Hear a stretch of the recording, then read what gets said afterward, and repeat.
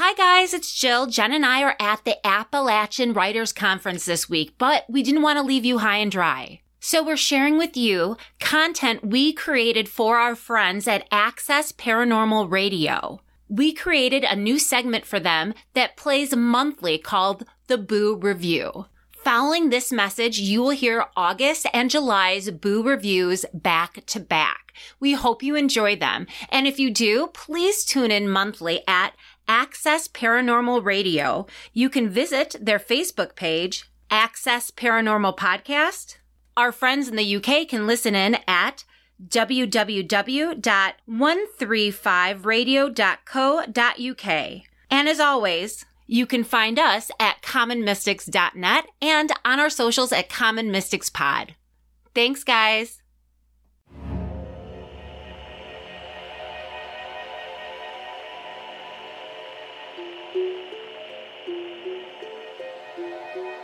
From Common Mystics Media, this is the Boo Review. I'm Jill Stanley. Your monthly bulletin is based on a story that comes to us from the San Francisco Examiner dated March 29th, 1896. The article refers to a town located in the New England region of the United States. The town of Easton, Maine has been a place of legend for over 100 years. Now let's get with Jennifer James at the bulletin desk for more details. Jennifer? Thank you, Jill. One ancient house in the heart of Easton had been deserted for many years. Despite the efforts to occupy the dilapidated building, no one had been able to stay within its walls for long. In an attempt to uncover the truth behind this strange phenomenon, one brave and curious young man from a prominent family decided to investigate by spending several nights in the old house. His story quickly spread among the townspeople, and they were captivated by his recount of the strange events he had encountered. That first night, after he had gone to bed and left the light on, a large black canine appeared as if out of nowhere. It seemed to have passed through a closed door without any effort and made its way over to his bedside. The dog stood there with a fierce glint in its eyes, almost as if it was staring him down. The young man was so startled that he started up in his bed only to see the spectral figure evaporate into nothingness.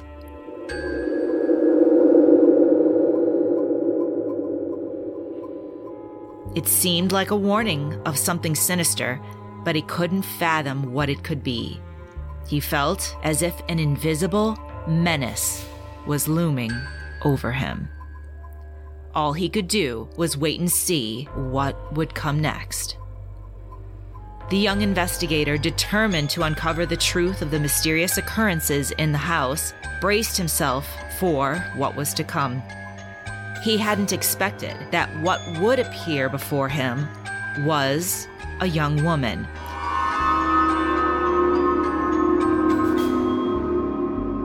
Seemingly no older than he, wearing a white dress that seemed outdated and torn in places. Her hair was a wild mess of unkempt black strands that hung around her face like a curtain.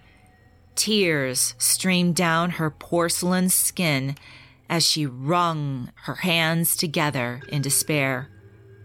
The eerie atmosphere was exasperated by an appalling clanking of a heavy chain coming from somewhere below, accompanied by deep groans from various places around the house.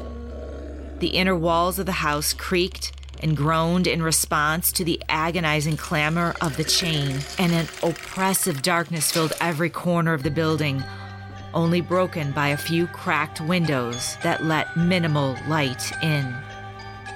The air was thick with fear and apprehension, making it almost impossible to move or to speak. And to make matters worse, there were strange sounds coming from all directions, mysterious whispers, scuttling feet, slamming doors, as if some unseen force were lurking in every room. Even the furniture seemed to vibrate with an unearthly energy, ready to come alive at any moment. Whatever was causing this strange and unnatural disturbance, it was clear that this place was far from safe. The young man trembled in fear as he stepped out of his bed, and he headed downstairs to the dining room. His heart pounded wildly, and it felt like an eternity as he made his way through the eerie corridors of the house. He could hear strange, unknown voices echoing throughout the walls, almost as if they were communicating with each other about him. He was terrified, but determined to prove that he wasn't afraid. When he finally arrived at the dining room, he cautiously opened the door and peered inside. What he saw before him filled his soul with dread and disbelief. The room was filled with a variety of ghostly figures from all walks of life. Some were dressed in ancient garments, while others wore clothes from more modern times. Some had a pale glow around them, while others were shrouded in shadows. All of them seemed to be staring directly at him with their cold, dead eyes. The young man had no idea how long he remained frozen in place, but eventually he mustered up enough courage to take a step forward into the room. It seemed like an eternity before any of the figures moved or said anything, until one stepped forward and spoke in a hollow voice. "We've been expecting you." The house has never been entered since. Another Easton man of undoubted veracity claims to have seen a phantom woman in broad daylight when the sun was shining brightly and no thoughts of the ghostly were in his mind. It was in his own home, too, where all was cheerful and nothing existed to put him in a morbid state. The mysterious woman was described as having a gaunt and haggard appearance, her face pale and drawn with dark circles beneath her eyes. She was wearing tattered clothing that seemed to flutter in the wind, despite there being no breeze present. Her hair was disheveled and hung down around her shoulders in greasy strands. He felt a chill as he slowly raised his gaze, and there before him was the ghostly figure of what appeared to be a woman. He was so taken aback by the realism of her presence that he began to take a step forward, as if to greet her in some way. But before he could manage a word, however, the woman gave him one long, penetrating look. It felt like she had seen right into his core and read every thought, emotion, and feeling that lie within. Stunned by this experience, he watched in amazement as she turned without a word and walked away slowly until she faded from view. To this day, the memory of her eyes still haunts him. These accounts have been corroborated by other local residents who reported similar sightings of a mysterious woman lingering in the shadows around town. Those who have seen her feel unsettled by her presence and are unable to shake the feeling of dread when recalling their encounter with her. For those who live in Easton, these stories have become part of their folklore, another strange tale to be told during late-night conversations over crackling campfires. I'm Jennifer James. My goodness, thank you so much, Jennifer. And for all of us at Common Mystics Media, we thank you for listening to the Boo Review. You can find us at commonmystics.net. Find us on our socials at Common Mystics Pod. Listen to Common Mystics Podcast wherever you find your favorite podcasts. And check out our book, Common Mystics Present Ghost on the Road, Volume 1, Murders and Mysterious Deaths, available at Amazon or wherever books are sold.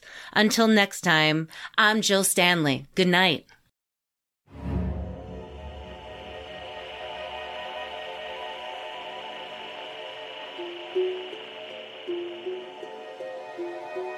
From Common Mystics Media, this is the Boo Review. I'm Jill Stanley.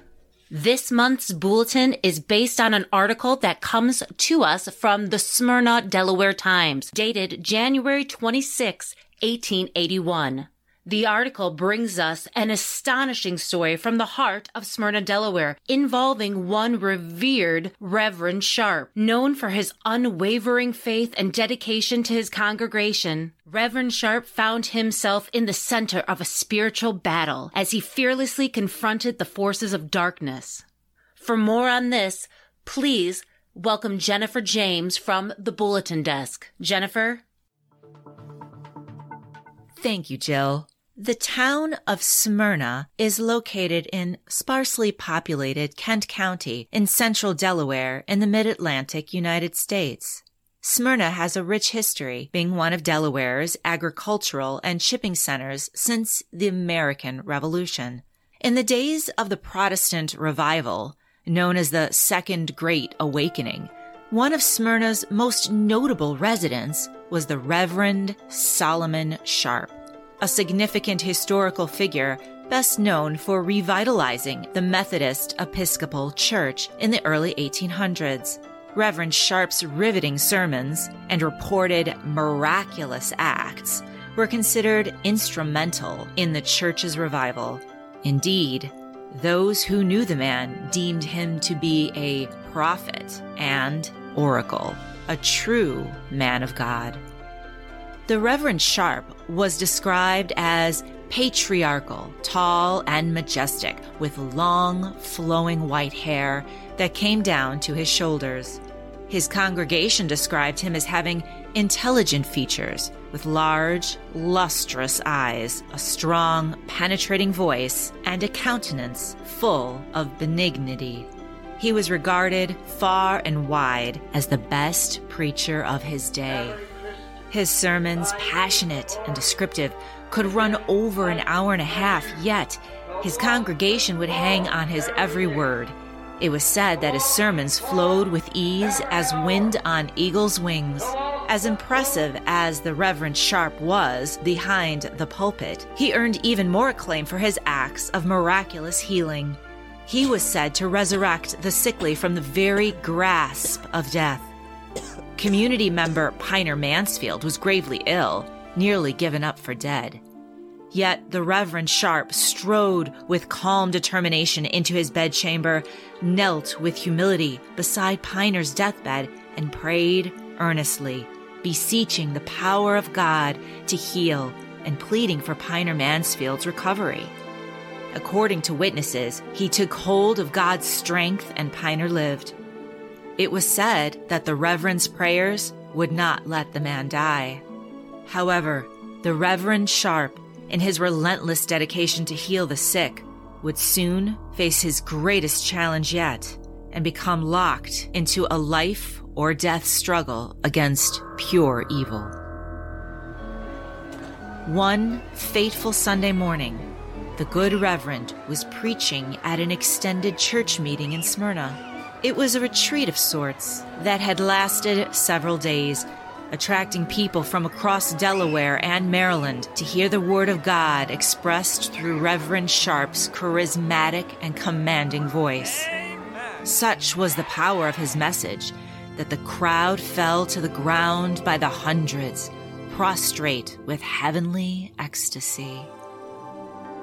Amid this thrilling atmosphere of revival and rejoicing, in between sermons, some church members found the Reverend Sharp and implored him for help.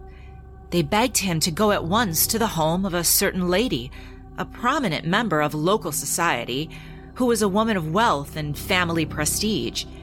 She had always been known to have a good and pious character, as well as a refined temperament. Yet, witnesses claimed she had acted very strangely during the religious exercises that morning. Basking with her neighbors in the miraculous Word of God, she had started to become increasingly agitated. She startled onlookers as she began loudly scoffing and screaming and spitting during the sermon. Her disturbing behavior drew anxious stares from a larger and larger portion of the crowd.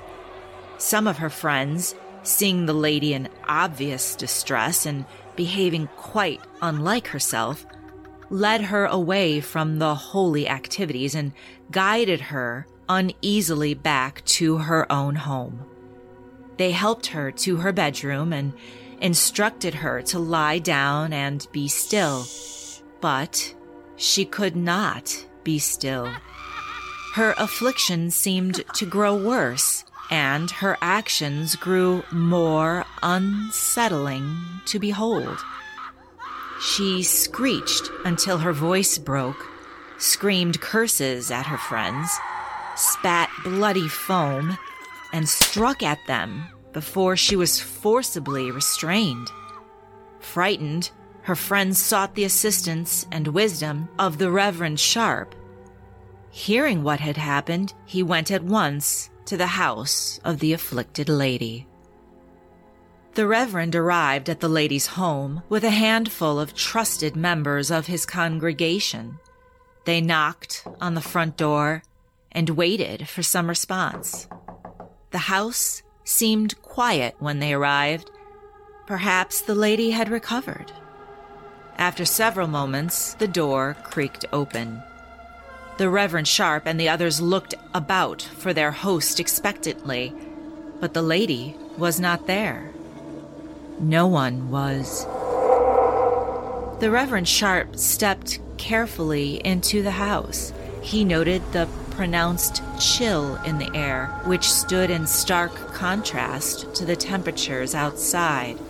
Black horse flies gathered at the windows, and all could detect the faint whiff of rotting meat. Stirred by a sudden commotion above, the Reverend raced upstairs to the lady's bedroom. Within, surrounded by fearful onlookers, the lady lay on her bed. She was writhing, convulsing in agony. Her face was twisted and distorted, utterly unrecognizable. At once the Reverend Sharp saw the truth of the lady's affliction. "She is possessed of the devil," he cried. "Let us pray." The Reverend made the sign of the cross in the air as he led those assembled in prayer.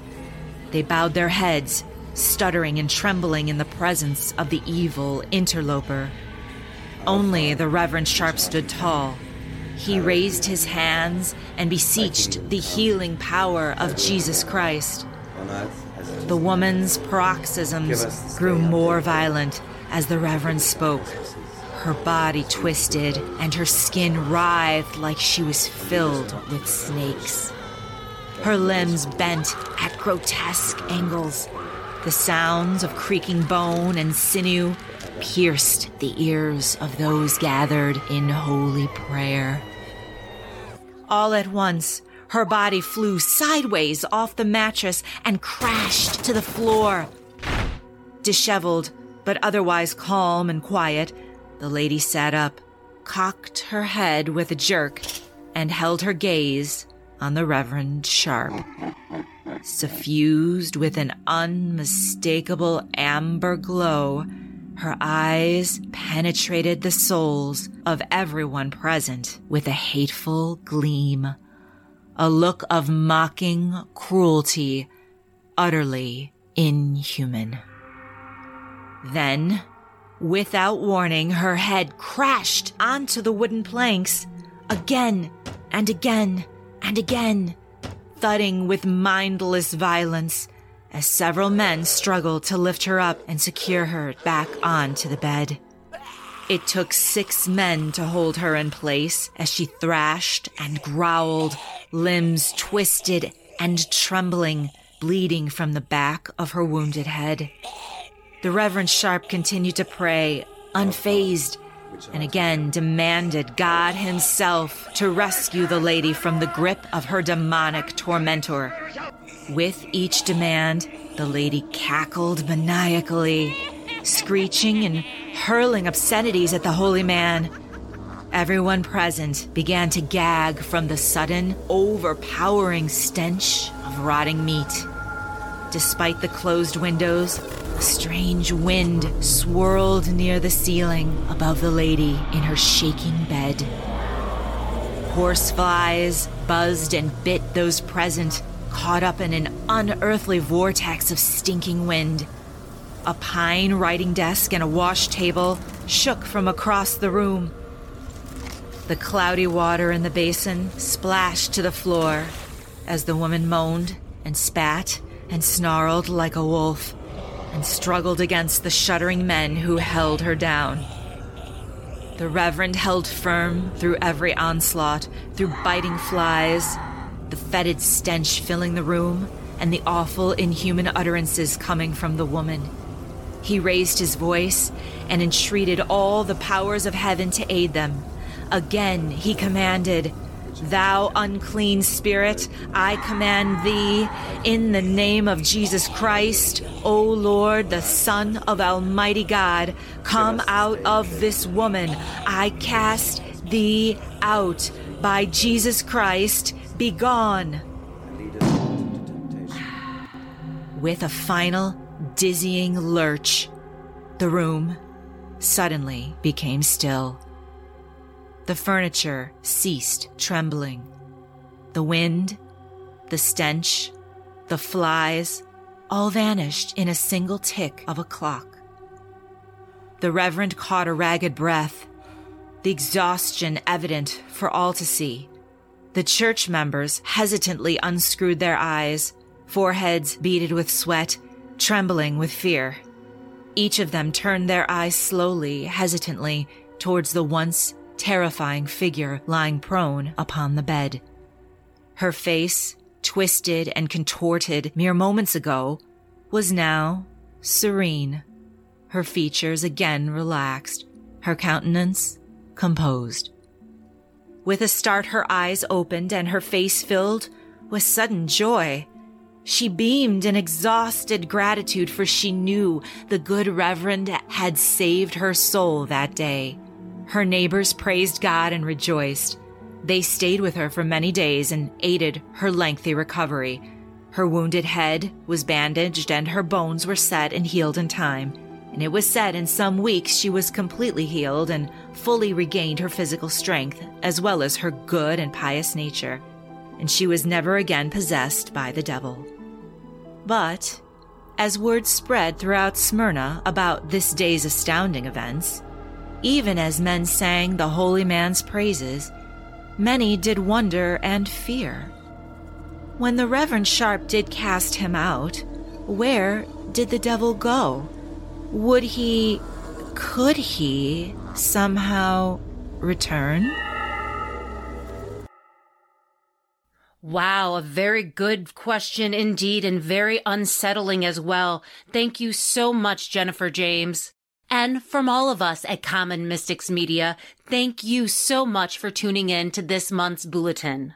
For more of us at Common Mystics, we can be found at commonmystics.net, on our socials at Common Mystics Pod. You can find our podcast, Common Mystics, wherever you're hearing your favorite podcast. Also, our new book, Common Mystics Present Ghost on the Road Volume 1, Murders and Mysterious Deaths, is available now on Amazon or wherever you get your favorite titles.